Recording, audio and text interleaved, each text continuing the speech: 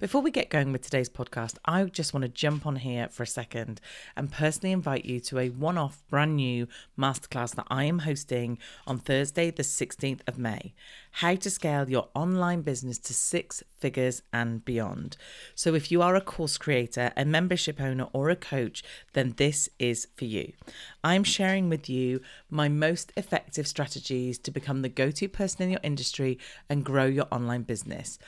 I will cover how to build your audience, how to craft an irresistible offer, and how to master your launch strategy so that you will know the most effective way to grow your audience and build your email list fast, know how to craft an offer that your audience will love, and create a launch that fits with you and enables you to sell with ease. And why should you come and listen to me? Well, I started doing this almost 10 years ago. And the very first client I worked with back in 2016, I helped him launch his very first membership. He had a done-for-you product and a one-to-one product, and we created a membership. In his first launch, he got 130 members, bringing him in about 60,000 in income every year. Now, he has built a suite of online products that is bringing him in way over 6 figures every single year. This is going to be an awesome masterclass. You're going to get so much good stuff to take away with you to be able to use in your business. So to grab your free place, go to teresaheathwareing.com/masterclass, and I will see you there. You are listening to the Marketing That Converts podcast, episode 106. You are listening to the Marketing That Converts podcast, and I'm your host, Teresa Heathwareing.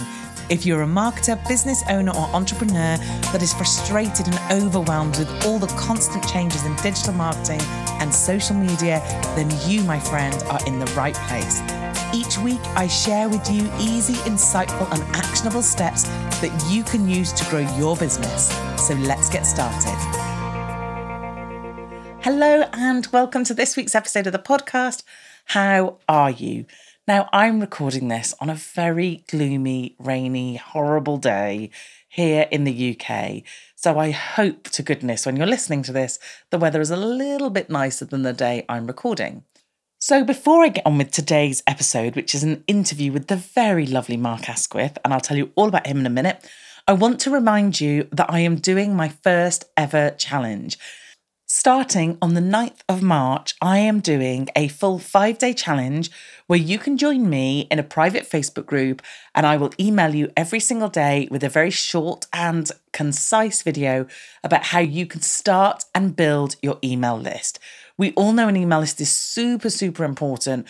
We know that even though I love social media, and social media is an amazing platform in order to find your customers and build that kind of community, it doesn't belong to you. It's not your platform. You're effectively marketing on borrowed ground. And if something was to go wrong, and believe me, I have many examples where it has gone wrong, then you've lost it. You've lost all those people that have followed you. You've lost your community. So one of the most valuable assets in my business and any business is building that email list. Firstly, there's no algorithm in my inbox. Secondly, I get to choose whether I open and read that email or not. And there's another way in which you can build your audience. There's another way in which you can market to them. So it's not to say that you build an email list and then suddenly that's it. You don't ever need to do social media again. That's not the case. It's just another opportunity for them to see your stuff and to say, I want to be part of your community, and you own it. You own that data. So I want you to join me for this 5-day challenge. It's going to be really good fun, fast paced, lots of activities. I'm taking you basically through the process that I use in my business, and I am holding your hand the whole way through. So you will not be lost or overwhelmed or concerned about anything. I am right there helping you. And like I said, we have a private Facebook group that's going to pop up for the challenge itself, and we're going to get you started on that email list. And if you've already started an email list, we're going to get you growing that email list. And then the other thing we're going to do in these 5 days is I'm actually going to tell you what you do with them once you've built an email list, because it's all well and good thinking, great, I've got this email list, but now what? So believe me, I've got you totally sewn up and covered on all of this, and it's going to be an amazing 5 days. So if you want to get involved and join me, which I would absolutely love you to, go to teresaheathwareing.com/5 days, 5 as in the number and days with an S on the end. Okay, on with today's episode. As I mentioned, I am interviewing the very lovely Mark Asquith. Now, not only is Mark a very good friend, but he's also known as that British podcast guy, because basically what he doesn't know about podcasts are absolutely not worth knowing. Not only does he have 7 of his own podcasts, which quite honestly is amazing because I can barely keep up with one, but he also runs Rebel Based Media. And basically this company is to do with everything to do with podcasting. And he is also the owner of Captivate, which is the amazing platform that I host my podcast on. And I would highly recommend to anybody. But like I said, this guy knows his stuff when it's coming to podcasting. So I am really excited to talk to him. He's a lovely guy. I'm very, very lucky to call him a friend. And I can't wait for you guys to hear from him. So without further ado, here is Mark Asquith. Okay, it gives me great pleasure today to welcome the very lovely Mark Asquith to the podcast. Welcome, Mark. I'm not used to being called lovely. Oh, but you are lovely. I've not got that rep. You know, if you talk to anyone else that knows me.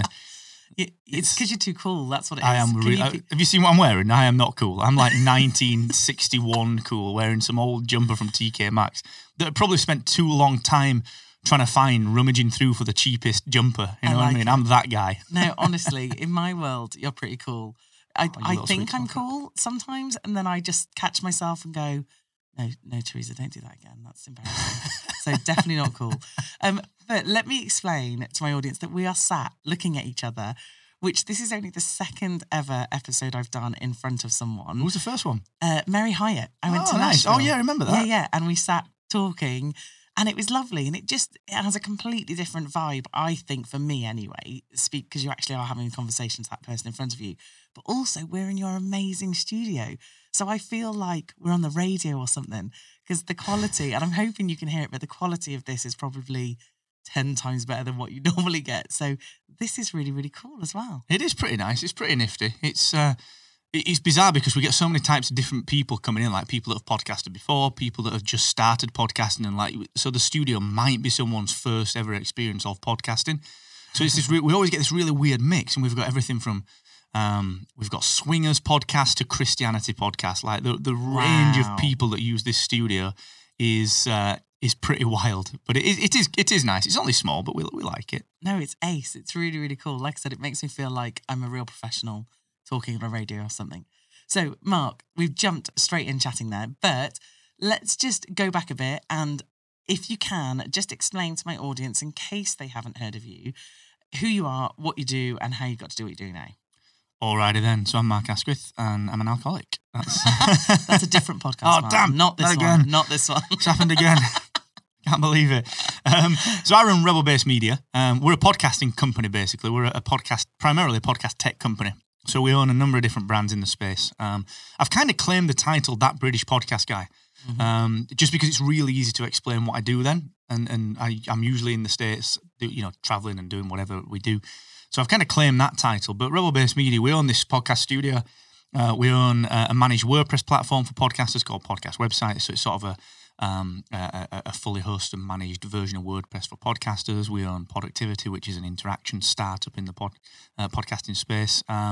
Podcast Success Academy, which is a membership that you are helping myself and Izzy with earlier this year, that we're relaunching, I think probably January, February time. And the big one that we run, which people are probably most familiar with, is Captivate.fm, which is our hosting and analytics platform. So we host your show, we host Ian Anderson Gray's, Mr. Duckers, we own. So we host so many different podcasts, like hundreds and thousands of podcasts across the world. So that's what we do, and my job is really just whatever needs doing. I'm the theoretically I am the founder, but theoretically I hate the word or the phrase or the acronym CEO. I hate it, but apparently that's what I do. Okay, which basically means make sure everything's running all right. Doing product dev and product strategy and marketing work, and bits of everything as you end up doing, I think. So that's what I do. That's me. So how did you even get into the podcasting space at all at the very beginning? So it was mainly because of DC Comics. Like, I'm a huge geek. Like, you've just been looking out in the studio. There's I think there's like a Jack Bauer toy. There's a Thundercats toy. There's a Luke Skywalker toy. There's a couple of dodgy Turkish Phantom Menace toys that Trev brought us in, one of our toy collector friends. I love it. So like I'm that guy. I'm a bit geeky with that. So I think it was about maybe 2011. Did all sorts of stuff. We used to work with Bosch and all these big brands, and I was kind of CEO of that as well. I used to do, my background is marketing, but very much kind of like not studied marketing. I was just like, we need to make money, so what can we learn? So How can we tell people? Yeah, exactly. So I just Buy our learned stuff. that for years. And I was a former coder back in the days, and I just built this agency and did that with, like I said, with the other guys that I was running it with. And that was in around 2011, 2013. And one of the guys that I did this this geek blog with, it was called Two Shots of That. He said, we should start a podcast. I said, that is absolutely ridiculous. Why would I want to do that? It's not 2005. Lost's not on the TV anymore. What the hell are we going to talk about? Like, this is ridiculous. And sure enough, it got me started. And in fact, the microphone that I started with, the white snowball microphone, is just behind me on the on the thingy. The sound was terrible. Like, Gaz was really pro, and I was terrible at it. But we did it. And I was like, oh, this is all right. Yeah. So then, like, fast forward, this was maybe early 2014. And I thought to myself, do you know what? People keep asking me for advice on, like, how have you grown an agency that's working with these huge brands from this little tin pot studio in Barnsley? Yeah. Like, it's Barnsley. Like, no one's heard of the place. No, So not London, is it? It's definitely not #LDN. So people were asking me for advice. So I thought, like a genius, I thought, this is brilliant. I'll do a podcast. And I'm going to interview entrepreneurs. And this is in early 2014. So I'm like, no one's doing this. And then I was like, wait a sec. Hang on. Everyone's doing this. But back in the day, not everyone was. There was maybe John and Pat and I think Ducker was doing his, but maybe not in the format that he's doing it now. So there wasn't that many, but I was totally naive to podcast. I didn't know people were doing this. So I just started doing it. Then I discovered John. We became business partners for a while, and then got to know all that kind of side of people, Pat and Chris, and all these people that we now take for granted as doing entrepreneurial podcasts. But during that process, I'd built a website for myself, like a personally branded website, which is now my markasquith.com site, formerly the Excellence Expected site. And I was like, this is a complete pain in the ass. Like, what a total pain this is to, like, I've got to figure out how to work Libsyn. Yeah. I've got to somehow, figure out why is this so complex?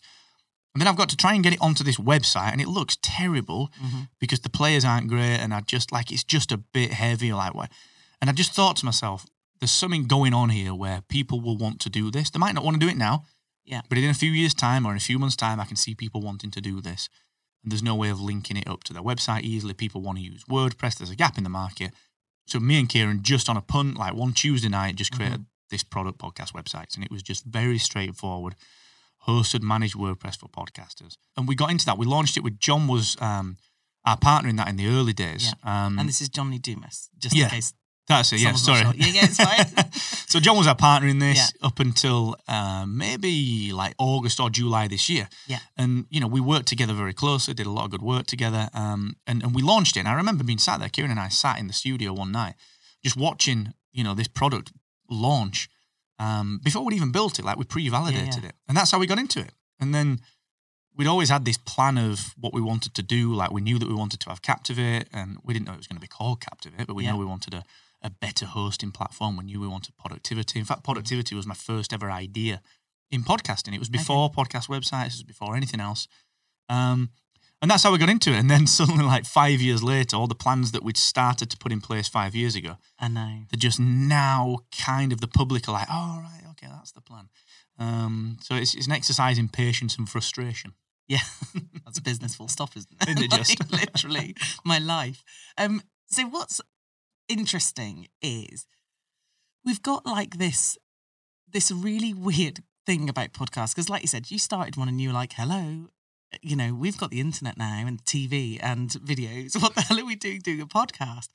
And I remember when I first started listening to them thinking, no, this is old school. This is ridiculous. And now, literally in the last few months, and we're recording this at the end of 2019, we're literally I'm seeing adverts for the BBC talking about their podcast platform and how you should listen to this podcast. Every celebrity and their dog is now having a podcast. So what I mean, I've got theories as to what I think or why I think they've become popular, but what's your thought? Why are they suddenly this big thing? So if you've read like Outliers, Malcolm Gladwell, it shows that to be a pro hockey player, it's better to be born within this time window.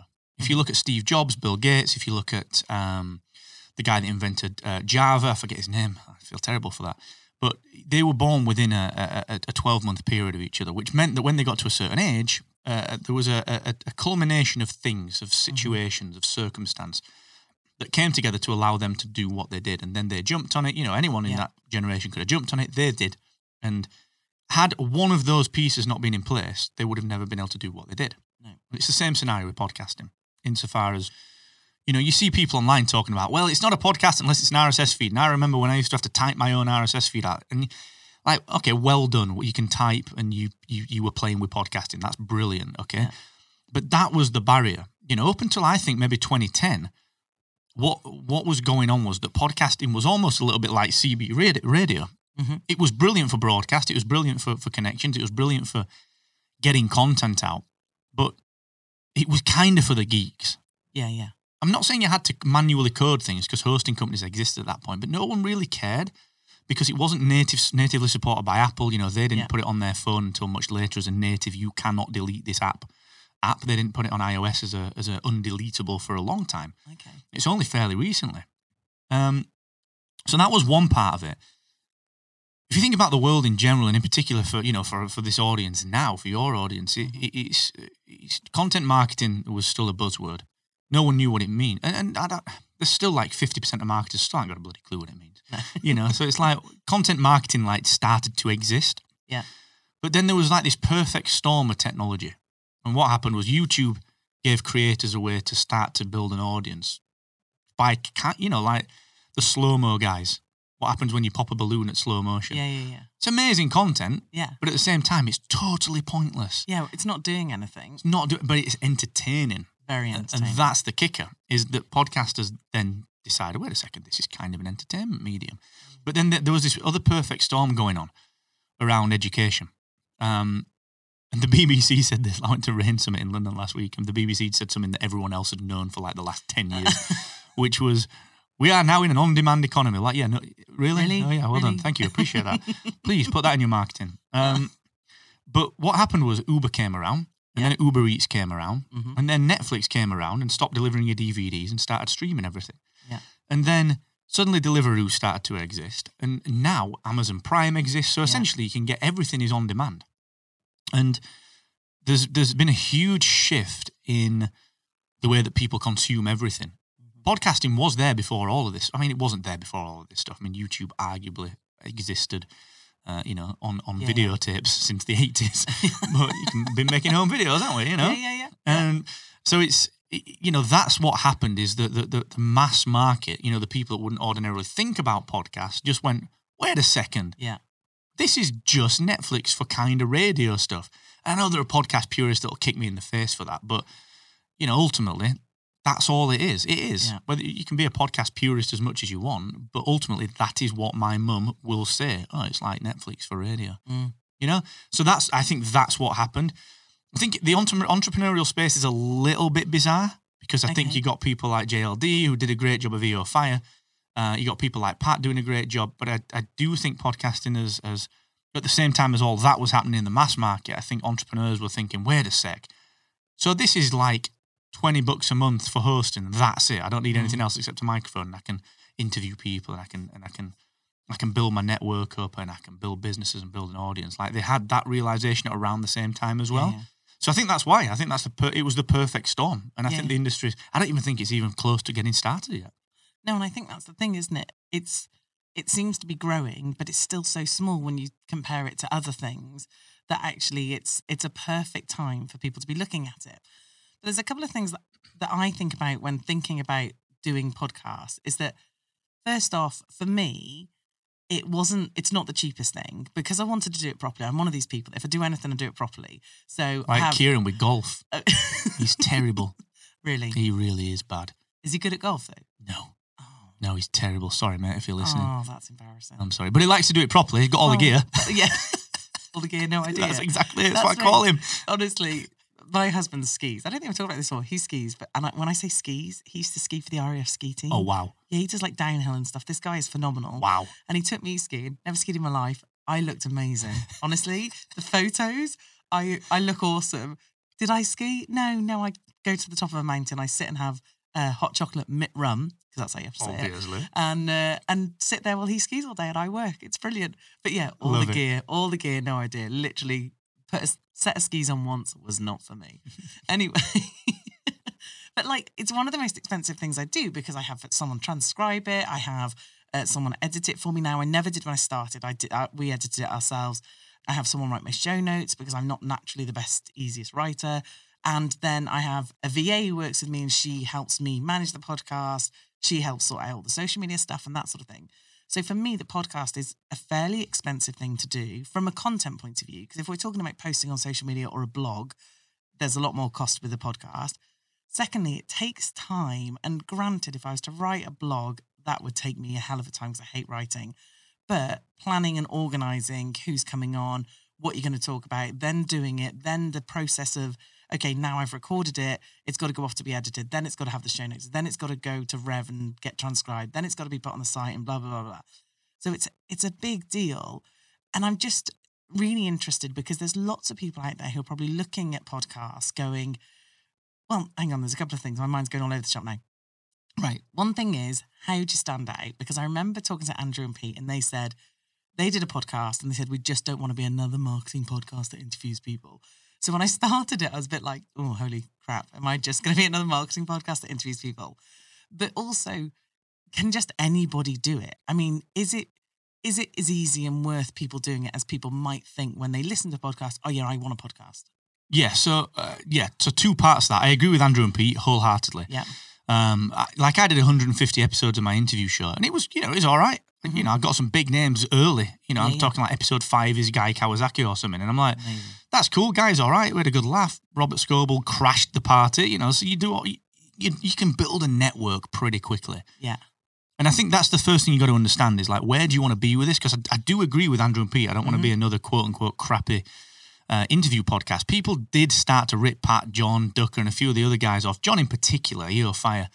People and I see this every day, and I'm like, look, John did that really well, because that was him and his thing. Yeah, and just do something else, because that guest that's on your show has probably already been on John's show, and John has got this format and this formula, and people like him for that. If you just copy it, I may as well just listen to John. Yeah. You know what I mean? I may as well just do that. It's like it's easier for John to do, because that's the way he is. Whereas if we're trying to copy someone, that's not very easy for us to do authentically. Exactly. And to put it into context, John's not doing that anymore. There's a reason he's not doing that. He's got a slightly different format now. So I think I agree with that, but you've got to understand, like, what do you want to get out of podcasting? If it's network, interview people, but then understand that you're probably not going to do as well as you think you're going to do with an interview show. Yeah. Because, like, I've probably been on 1,000 podcasts, and, like, you have, and someone like Guy Kawasaki has been, and Pat, I love Pat Flynn to bits. He's a great guy. We're friends and we talk, and I'm not interested in him on my podcast. Because he's been on so much stuff. Yeah. He's been seen in so many places. And the only way you can do, if you do want the big names, get them to talk about something else. Like, if I was going to get Pat on a podcast, or even, in fact, Chris is the better example. So Chris is a friend. We work closely on some projects. I ain't getting him on my podcasting podcast. I ain't getting him on my business podcast. I'm getting him on my Star Wars podcast. Yeah. Do you know what I mean? Because he's going to talk about something that he's never spoken about in public. Yeah. So I think there's that side of things. If you're going to do interviews, understand that you ain't going to build $1 million empire from doing it. And if you are, it's going to be a hard slog, and you're always going to have to be topping up your back end. And what I mean by that is more courses, more products, more stuff. And that's not easy money. That's hard money. And it takes time. It really does, because people need to trust you. And that's the other side of the coin with that, is that whose trust are you trying to build? Are you trying to build trust in you, or are you trusting them? Because you're trying to build, like, I've done all the talking. Yeah. And that's the point. When I'm interviewing someone, and actually, I'm going to do it right now, and I'm going to tell you that I'm doing it.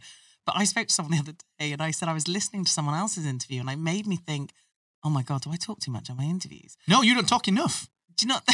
I don't think you don't talk enough. So this is your show. Yeah. This is your show. People aren't tuning in for me, because all they have to do is Google me. And they can hear me in 1,000 places saying not always the same stuff, but variations on a theme, because people ask me about podcasting. Yeah. Whereas for you, people are they're tuning in to listen to you and me. But the key thing is it's you, because we never, we didn't talk about Paul skiing on Pat's show. We didn't talk about, you know what I mean?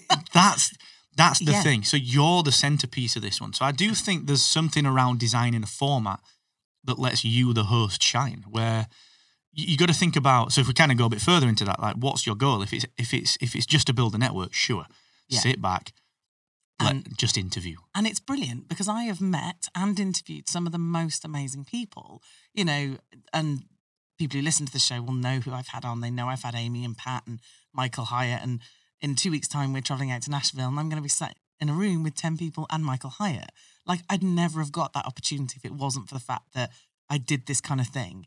However, I totally agree that the reason I do the format I do, which is every other pretty much, so interview solo, is because sometimes on an interview, you interview someone who's amazing and they don't give you what you want. Or you sit there and think, this person could be great at telling me these steps and they have another agenda, or it just doesn't quite work out the same. And then I wonder what content someone's getting from it. So for me, doing the solos means I can teach and give real content.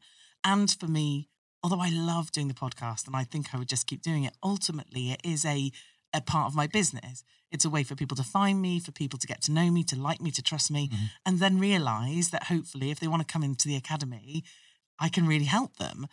And doing that through those teaching lessons is probably way more useful to me than necessarily some of the interviews. And although the interviews are great for me to kind of go, oh, wow, I had that person.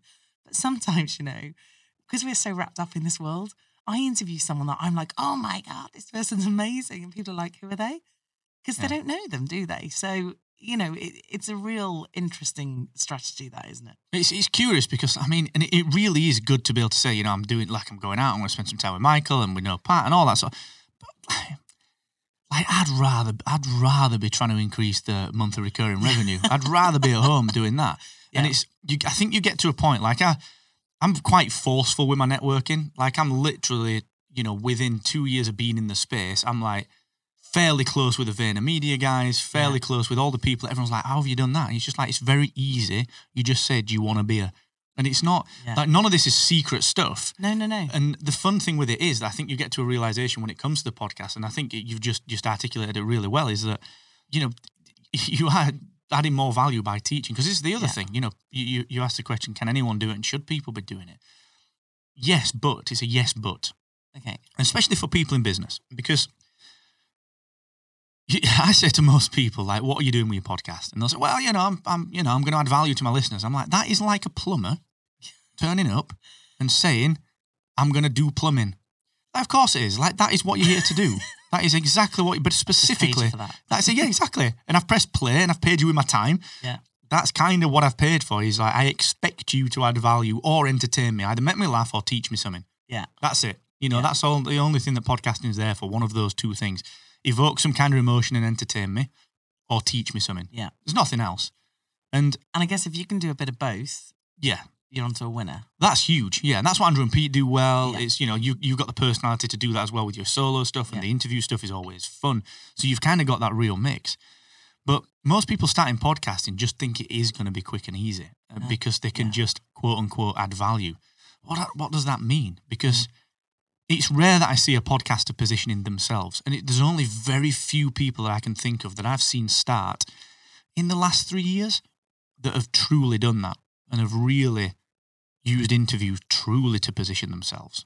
And otherwise, it's just, you know, what they say online and what they talk about in person is probably very different to what their annual revenue is. Because it's disparate, you know, because Sure. it's easy to be able to say, I've done this, this, and this, but actually, where's the brass off the back of it? So you've got to be really careful with that. Yeah, and I'm really honest about this because I think there's too much, and I don't think it's just this industry. I'm sure it happens in every other industry. But anybody can watch my Insta stories. They can watch my feed and see that I'm speaking on this stage and doing this thing and recording with this person and traveling here. It costs me a fortune. Like, when I go to Nashville, that's not paid. I'm not being paid to go to Nashville. I've got to pay to go to Nashville. I've got to pay to be sat in that room. I spoke yesterday in Harrogate, which is why I'm in Sheffield today, and I didn't get paid for that. It was a marketing event with Professor Philip Kotler, so therefore it's a very prestigious thing to be invited to. I didn't get paid. That's 2 days out of my week, where it looks great, but I'm not earning any money from that. So, and like you said, I have my academy now, which is where all my efforts are going into, and that's what I want to build. But doing it through speaking and podcasting is two fairly slow ways. I probably should think of a more faster way to build this, because this isn't going to help me tomorrow when I want to pay for shopping. But, yeah, that's true. That is true. Yeah, Christmas is coming. My daughter wants things. But, so it's difficult because those are the slow burning things. However, and hopefully you'll agree with this, I feel like when I speak to someone and I talk, hopefully, fingers crossed people agree with me, when I talk, I'm talking as if I'm talking to one person. Yeah. So when I'm in your ears and you're hearing me talk, that over time, when you do make the decision to come and join me and hand over money for something at some point, you will be my longest customer, because you've sat and built that trust over time. Whereas if you just saw an ad, went to a checkout page, checked out, that might be the only thing you ever buy from me. Yeah, I think that's important, and you're essentially building your assets up as well. Back to that speaking and stuff. That's how we build our business in podcasting so quickly. Is that we went to every event. I've invested hundreds of thousands of pounds in going to events and sponsoring events right out of the gate. We sponsored the biggest podcasting conference, and people are like, who are these guys? Like, who's invested? No one had invested. I'd paid for that. Yeah, it's brave, isn't it? But you've got to do it. So now it gets to the point we built relationships with Apple and Spotify and Google very, very quickly, as opposed to, it's having the confidence to go out there and do that. But there is something around, in particular with podcasting, where people see it as this short, like it's the classic SEO thing. I've tried SEO for 3 months and it don't work, so I'm going to cancel it. And you're like, well, that's not how it works. It's, the O is optimization. Like, optimization implies longevity and time. Like, get a grip. And it's the same with podcasting. You can't just turn it on. But I do think you do have to be careful. And I think you've got a really nice mix of the interviews and the solo stuff, because your ultimate goal is to position you as the authority. Yeah. If all you do is interview, and you've only got to look at some of the entrepreneur podcasts out there. Go and look at revenue reports for some of the entrepreneurial podcasts out there. And just go and look at whether that revenue's grown over the last 5 years, and it hasn't. Yeah. Go and look, and there's 50 out there that you could pick from. Go and look at their revenue year on year, and the only ones that have grown are the ones that build other stuff, that don't use a podcast just to build their business, that do the podcast because they love it. Yeah. They're not using the podcast to build an audience and then fulfill a back end of something semi-intangible. You've got to be really careful with that. That's why people like the next wave, I think, is like kind of not micro podcasts, but sort of like regional and hyper niche stuff. So I'm talking like accountants in Barnsley. Yeah. Have a little podcast. I don't care about the budget. I honestly do not care. Like, what's going to happen to my milk and what's going to happen to my tax. I don't care about, and the beer, obviously. That's the only thing. But get the milk. I don't know what you're talking about there. I need the milk for the day after, for the tea. But have a look at what's going on in that kind of niche, where there's a micro podcast that's saying, do you know what? If you need accountancy advice in Barnsley, you're wondering what's going on, like, we're only going to get 50 downloads, but there's every person that needs an accountant in Barnsley. Like, we are the logical choice because we're the only ones that have told you what you can expect from the budget. Yeah. It's a tiny little thing, and that is content marketing in its most pure form. But people aren't thinking like that. They're thinking, I'm an accountant in Barnsley. I need to basically interview the person that invented numbers. Yeah. Do you know what I mean? They try and think way too big. And do you know what? I had this discussion just the other day with someone in social media who's in my academy, and we were talking about creating content and what kind of content people want. And we talked about the fact that often our customers or people we're trying to sell to want the most basic stuff, right? So I walk in a room and I did I did a workshop the other day for a friend of mine. She had a coaching event, and I'm talking about building their strategy and their funnel and all this kind of cool stuff.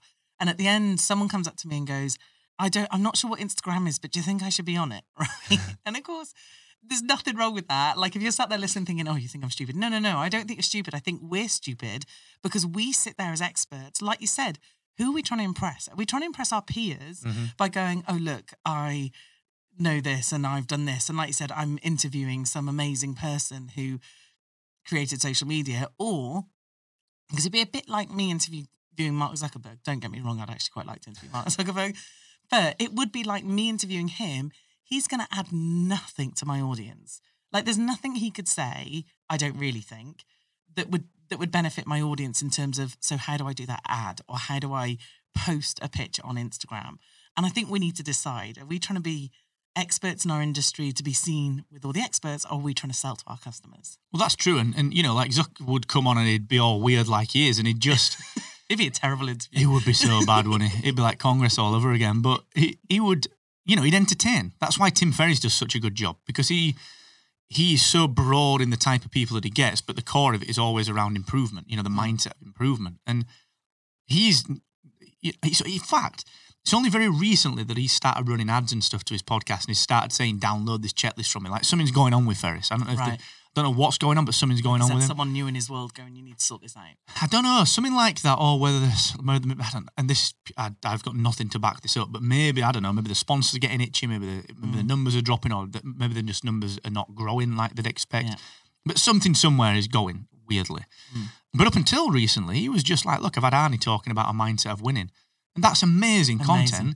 But then you could get Mark Hamill, and you could get, I think he's had, he's had scientists, Michio Kaku, he's had all sorts of people, I think, on the show, and you're like, well, these are so varied, but it's always got that nugget of self-improvement in there. Yeah. So he's not even pretending to do anything else. It's just like, look, these are great stories from people that have done really good stuff, and I might have climbed Kilimanjaro, might have been Mr. Olympia 100 times, or I might have invented this or built this business. You know, so it is deciding what you want to be, and I think it's how you're going to monetize the entire thing. And I think one of the worrying parts for podcasters in particular is that people forget to make the distinction. When you start a podcast, you've got to understand, is the podcast the product, or is the podcast helping you to sell a product? Yeah. And with us, it's very clear. Captivate Insider, my Podcast Accelerator show.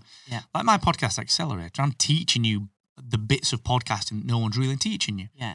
And the reason I'm doing that is not to get sponsors. Sure, AWeber are on board, but like it wouldn't matter. No, if they weren't, I'd still do it. The goal is to position us as people that know what they're talking about in podcasting. Yeah. Because guess what? We've built a podcast platform. Yeah. It's not, so many people try to do both. There'll be an entrepreneur that comes on and like, right, I'm going to start a podcast and I'm going to get a sponsor. Like, why are you trying to get a sponsor? How many blog posts have you got on your website that have got sponsors? Yeah. None. How many videos on YouTube have got sponsors? None.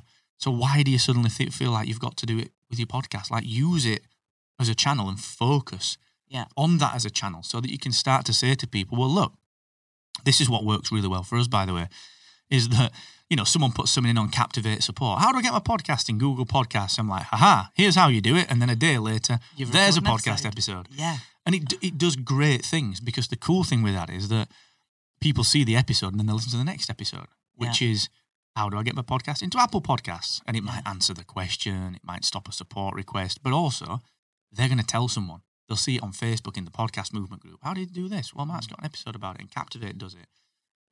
Okay, that's very easy. I'll sign up for Captivate and subscribe to Mark's show. So it becomes very obvious when you think about it like that. And like you said, you've been really clear that podcast is not making you money, or the aim of that podcast is to not get a sponsor. The aim of that podcast is to help people learn how to do podcasting, but also then make the right decision and join Captivate. Yeah. And that supports that perfectly. And I love the way that you said that really clearly. It's either the product or it's selling a product. And it can't be both, I don't think, because I think you can get sponsors, but I don't think it will ever be sponsors that you can live off. No. If you look at anyone that's got major sponsors, again, look at people that are generating income from various things online, and podcast the main thing. The bulk of that, the revenue that comes from these people is on podcast sponsorships. Like, they're selling. So if you look at any entrepreneurs online that just do their podcast, and they might have memberships, but I'm willing to bet that it's a fairly disproportionate split. Like, the show is probably earning the money. Look at anyone that's got a big show. The podcast is their revenue. Look at the way that Wondery do things, the big networks, and look at what they do. They're trying to position for IP later to sell out to a TV studio or whatever, but they're positioning the story to make the money. They're not saying, well, guess what? We're going to do Dr. Death or Bad Batch, and what we're going to do is we're going to sell you a course on how not to choose the wrong doctor and die. Yeah. That's not what they're doing. But that to me kind of goes, that's the entertainment industry. That's not an entrepreneur trying to build a business in something else. No. So the other thing about sponsorship is interesting, because someone asked to sponsor my podcast, and I said no because one, I didn't know what the system was and that doesn't sit with me. But there is still something, like I talk about certain systems all the time. I talk about you guys online. I tweet about you and how good Captivate is. But there is something that really would have to sit so authentically with me that I couldn't do it otherwise. Even when I listen to some of the podcasts that I love and they have an actual sponsor and they go, this week's episode is sponsored by, I could not do that. I just, like, I'd almost want to say, well, no, to be honest, rather than looking at the sponsorship for the site, I would, for the podcast, I would rather just do affiliate stuff and say, I'm talking about this company this week because I love them. So I interviewed the guy who heads up Bonjoro. Oh, Ollie or Matt? Matt. Matt. Really lovely guy. Had a great chat with him all around loving customers. And of course, we talked about Bonjoro. But so I said on the intro and outro, I've put a link in there. It's my affiliate. You don't have to use it. You can go and Google it and you'll find them. But I'd much rather do that than just try and make it sound authentic, which I don't think I could do by going, this week it's sponsored by... Well, the data backs that up as well. You know, the data proves that host-read ads, that where the host really cares, perform better. You know, if we think, so you made a great point earlier, which is kind of the more articulate way of saying what I was saying, which is it's either the product or it's not the product. But you said this is entertainment, so it's entertainment or value. Yeah. And you got to think that, you know, the entertainment industry in podcasting is huge. You know, that's predicted to hit 1 billion next year. It was going to be 2021, now it's 2020. Amazing. And we're talking people like, let's say, like Dr. Death. You know, I think that's 39 million downloads. That's entertainment. That is mass entertainment. And they're trying to figure out what works. Programmatic ads, dynamic ad insertion, is it host-read stuff? And the host-read stuff always works, where you can thread a narrative, because it's always you know, if you and I have been, you know, let's say there's a fake company called Cups Unlimited, you know, because I'm looking at my cup. There's a, you know, Cups Unlimited. It's like, oh, Therese and I were in the studio, blah, blah, blah, just having a quick brew before we get into it. Oh, by the way, if you want your own brew in a cup, go to Cups Unlimited, blah, blah, blah. And it's a very natural, and they perform better. Like the studies show that they perform better. So if you are a podcast and you get a sponsor and you don't really believe in them, like, no way on earth does Squarespace power the website of Serial. No chance. So if you don't believe in it, it's a fairly, unless you've got mass numbers and it's a big entertainment play like Squarespace having mass appeal by sponsoring Serial. Yeah.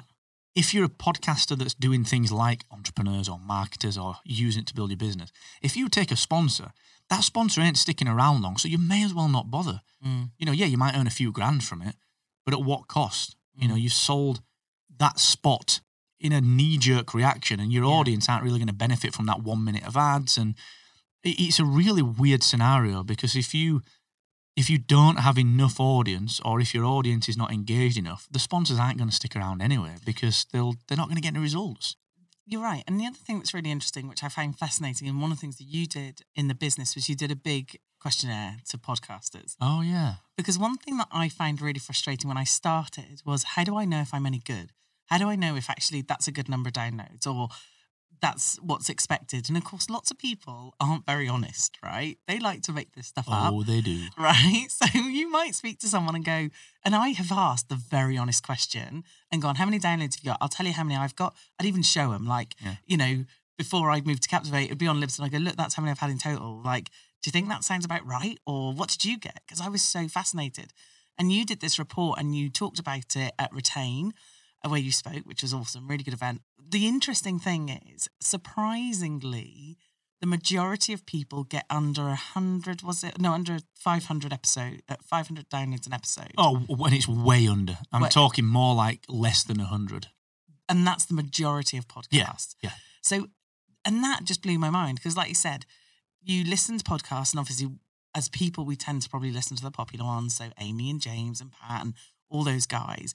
And the last stat I heard of Pat's was he's had like 50 million downloads across all his stuff he's done. And you sit there and think, oh, right, 50 million. Okay, that's what I got to get to, right? Hello, let's be realistic here. Like, seriously, that's crazy to think.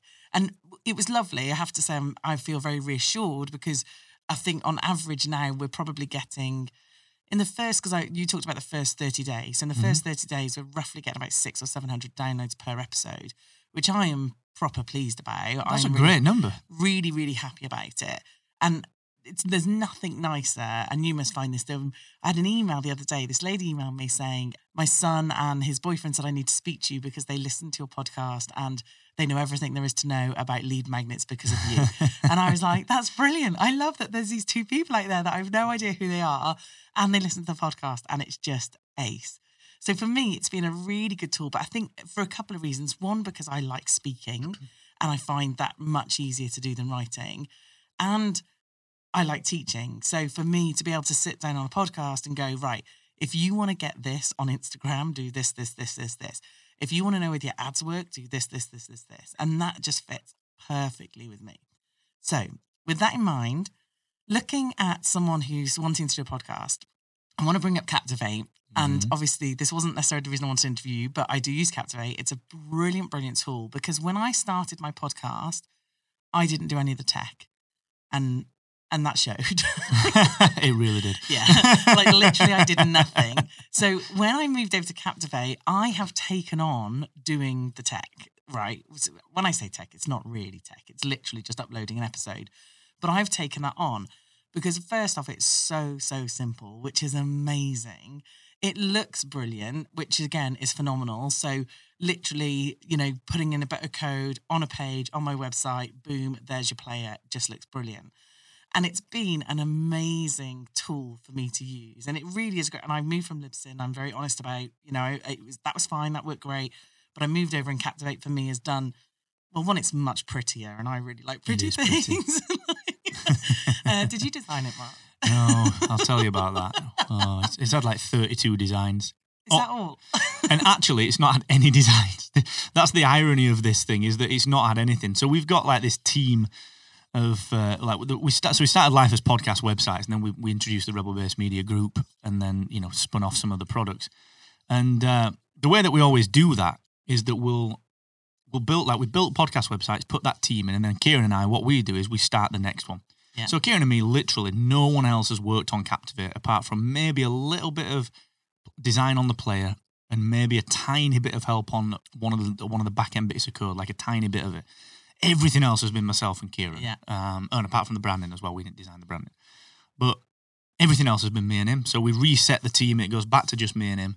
And we aren't designers. Like I'm pretty good at UX and user experience because that's what we've done for years.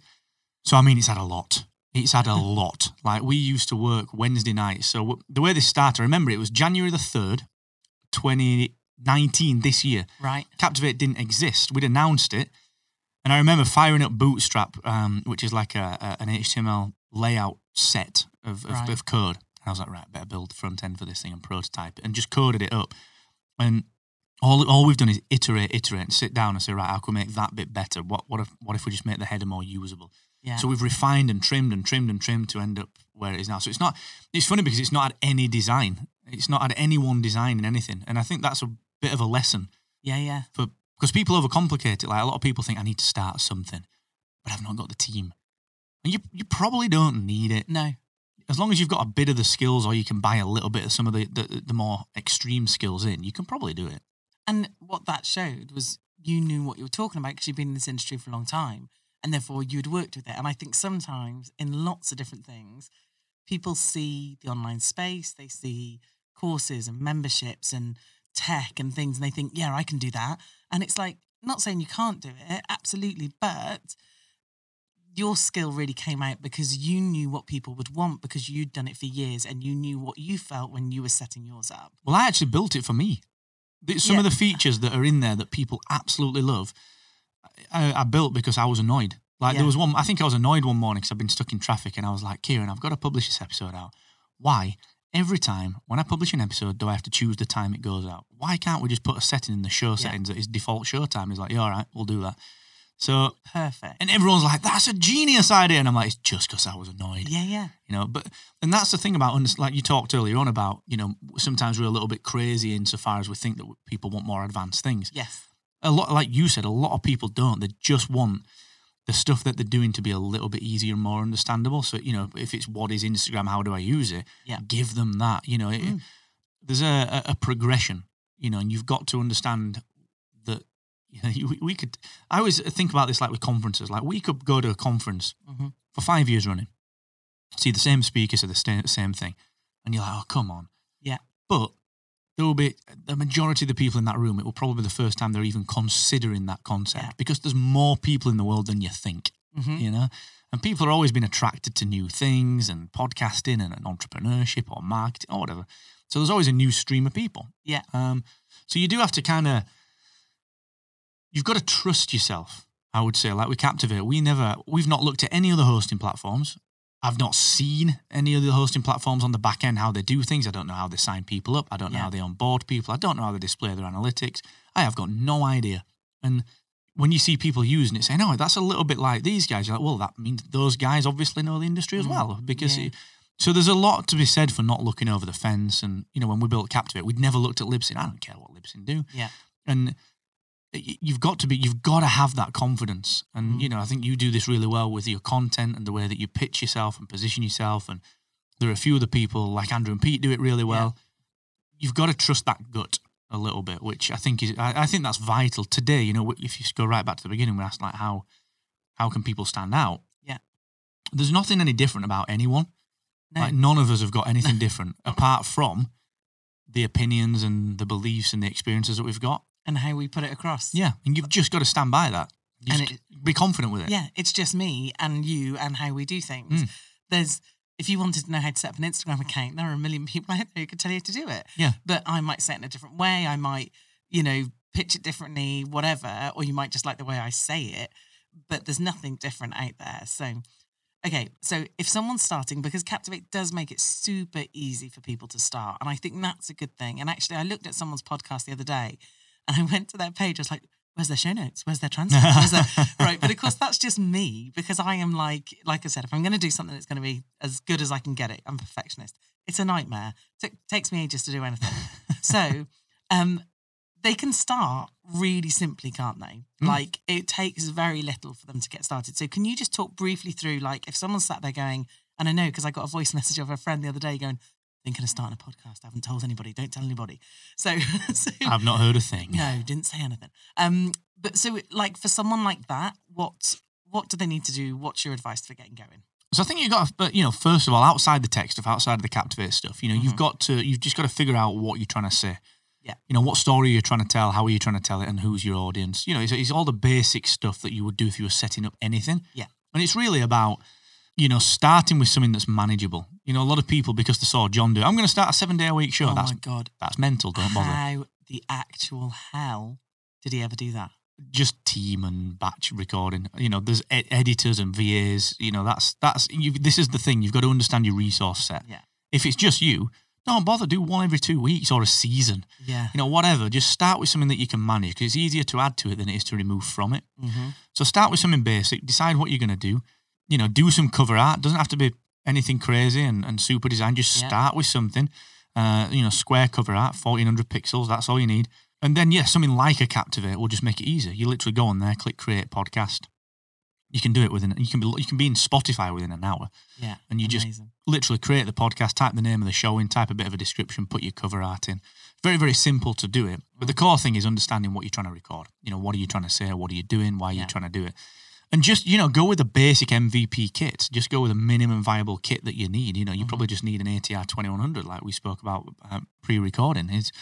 You need a USB mic. Even do it into your phone. Yeah. And just, you know, people are going to be a little bit, oh, you shouldn't be doing that. But look, I'd rather you did that. To get started. Yeah, I'd rather you did that than not get started. Yeah, and also people they are a bit forgiving of some things, aren't they? Like, this is a super cool studio, amazing mics, best equipment. Like, I'd love it. This is like podcasting goals. But right now, and what I have now is way better than I did when I started. The quality is probably way better than it was. So, and I'm probably way better than I was. Practice makes perfect. Exactly, but you have to start somewhere. And I think for me, it's the consistency. It's knowing, like you said, this is what I want to get out of it. And one thing I did do, which I personally would highly recommend, not sure anybody else would, but when I went to Traffic and Conversion, I saw Johnny Dumas there and I saw Pat Flynn. And they both talked about how you get cool people on the podcast, because that's what people want, isn't it? They want the big names. And I'm going to be totally honest, unless you have a relationship with them, they're not going to come on. Because I don't know about that. I don't know. Okay, I don't know. Who do you think? I think that's changed. Do you? I think that's changed. Like, I did an episode and I debate the merit of this because I agree with it principally.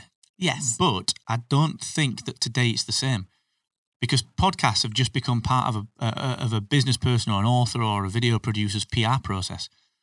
Yes, So I they agree with that. They become the same stories. Yeah, so when Seth Godin, I asked him to come on the podcast, and he very politely and very quickly said no, he was too busy, which I totally get.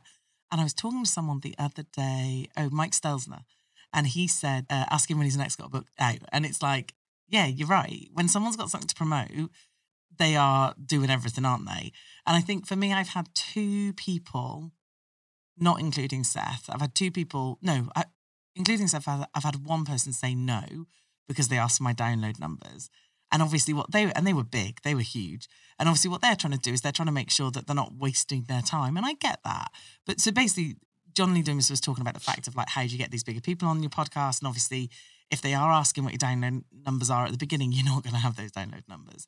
And he was saying to me that basically you need to do at least, and he said 50. I didn't do 50 episodes, but he's like, you need to do a lot of episodes on your own, get really comfortable and used to that, and then do interviews.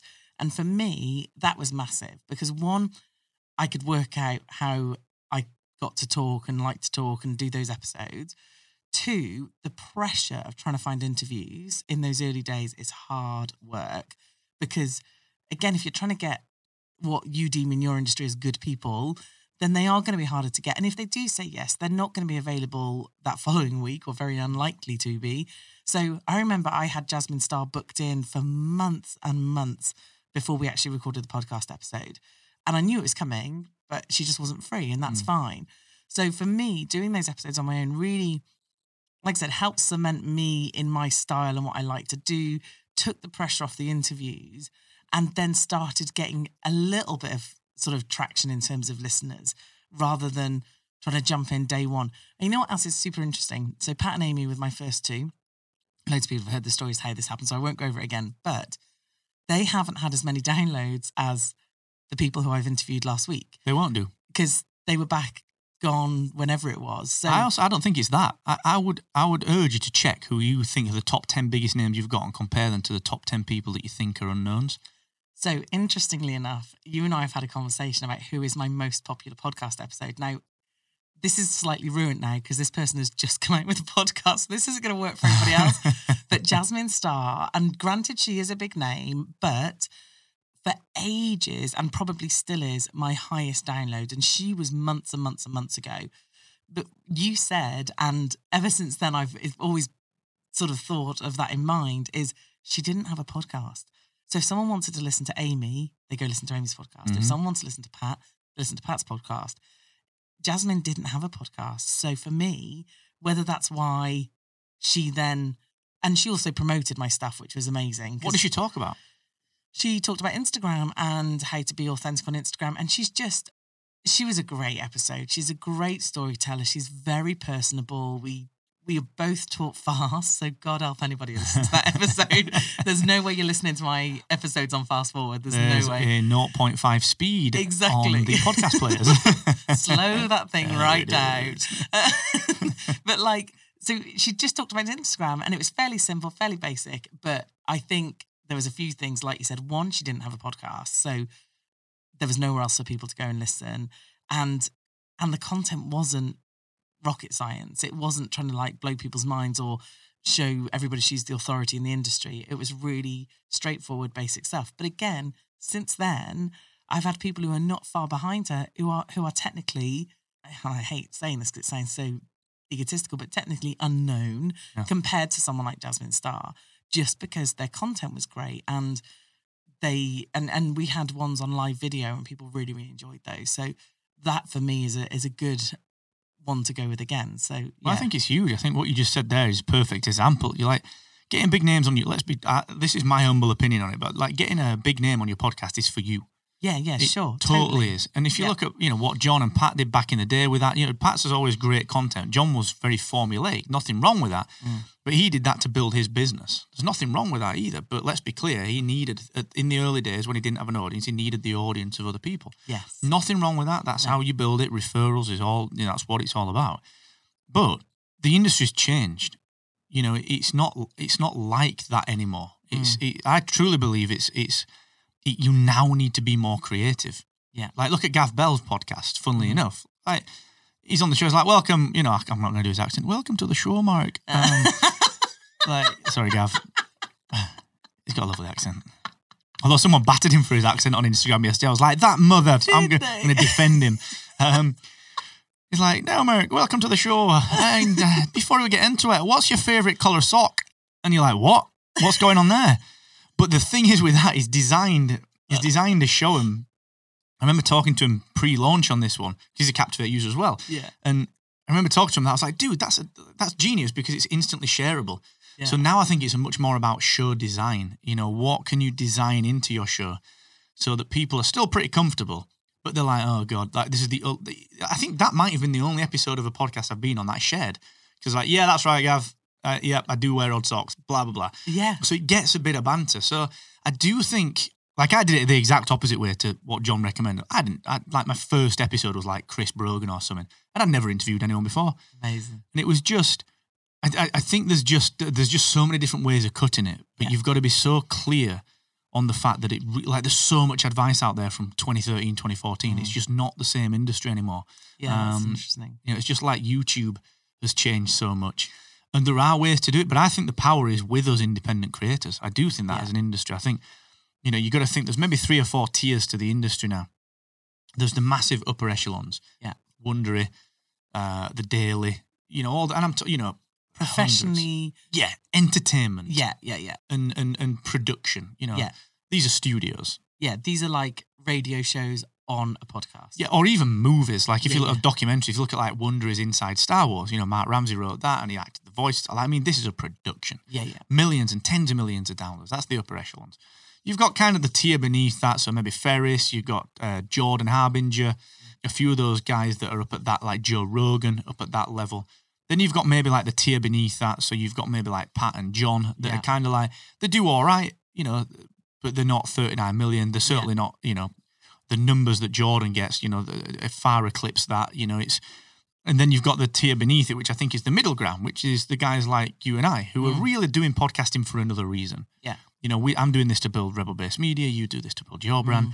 And then there's a tier beneath that, which is like my Star Wars podcast. Yeah. It's growing. Of course it's growing. And yeah, we've got Patreon and we've got patrons, but it's just a laugh. Yeah. Like I just do it because I like doing it. And like I'm lucky enough to be able to talk about it and somehow get paid for it. Yeah, that's amazing. But I'm not getting paid for the show. It's just no one's going to tell me off for not doing the show. Yes. And there's so many people that are doing that. Yeah. So I think there are those 4 tiers. There used to be 3 tiers.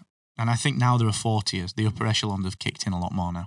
So it's understanding where you want to be. Where do you want to land? You know, do you want to be in that 2nd or 3rd tier where you're making your money from your podcast? Yeah. And if you do, you probably do need some big names. But I'm willing to bet that the biggest names, if you were to take a cross section of all the biggest business shows, with some outliers. So I'm thinking like Schwarzenegger and so on Ferris's show. If you take all of the quote unquote big names, I'm willing to bet that it's not them that have got the download numbers. It's someone that is very clear on what they're doing.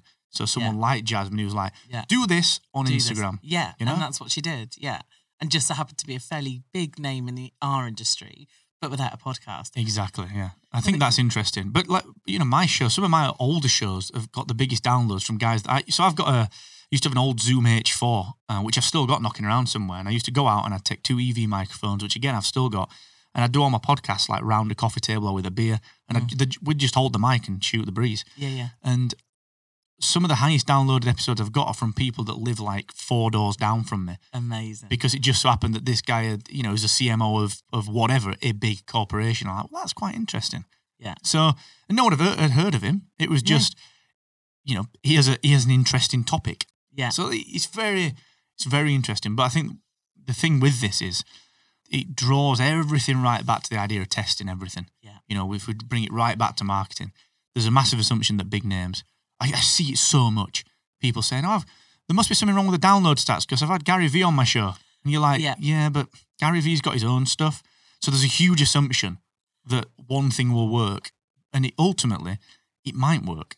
Like Gary Vee might be the biggest episode, but it's probably not just the fact that it's Gary Vee. It might be the fact that he's said something that he's never said before. Yeah. Or that you're talking to him about a topic that he's never covered before. Or like there's or it might be you landed on a day that was a quiet news day, so everyone was browsing some. Like, there's so many variables, and it's trying to figure those out, I think. And that is hard on the podcast because, like you said, sometimes you do something and you think, wow, that went brilliantly. Why?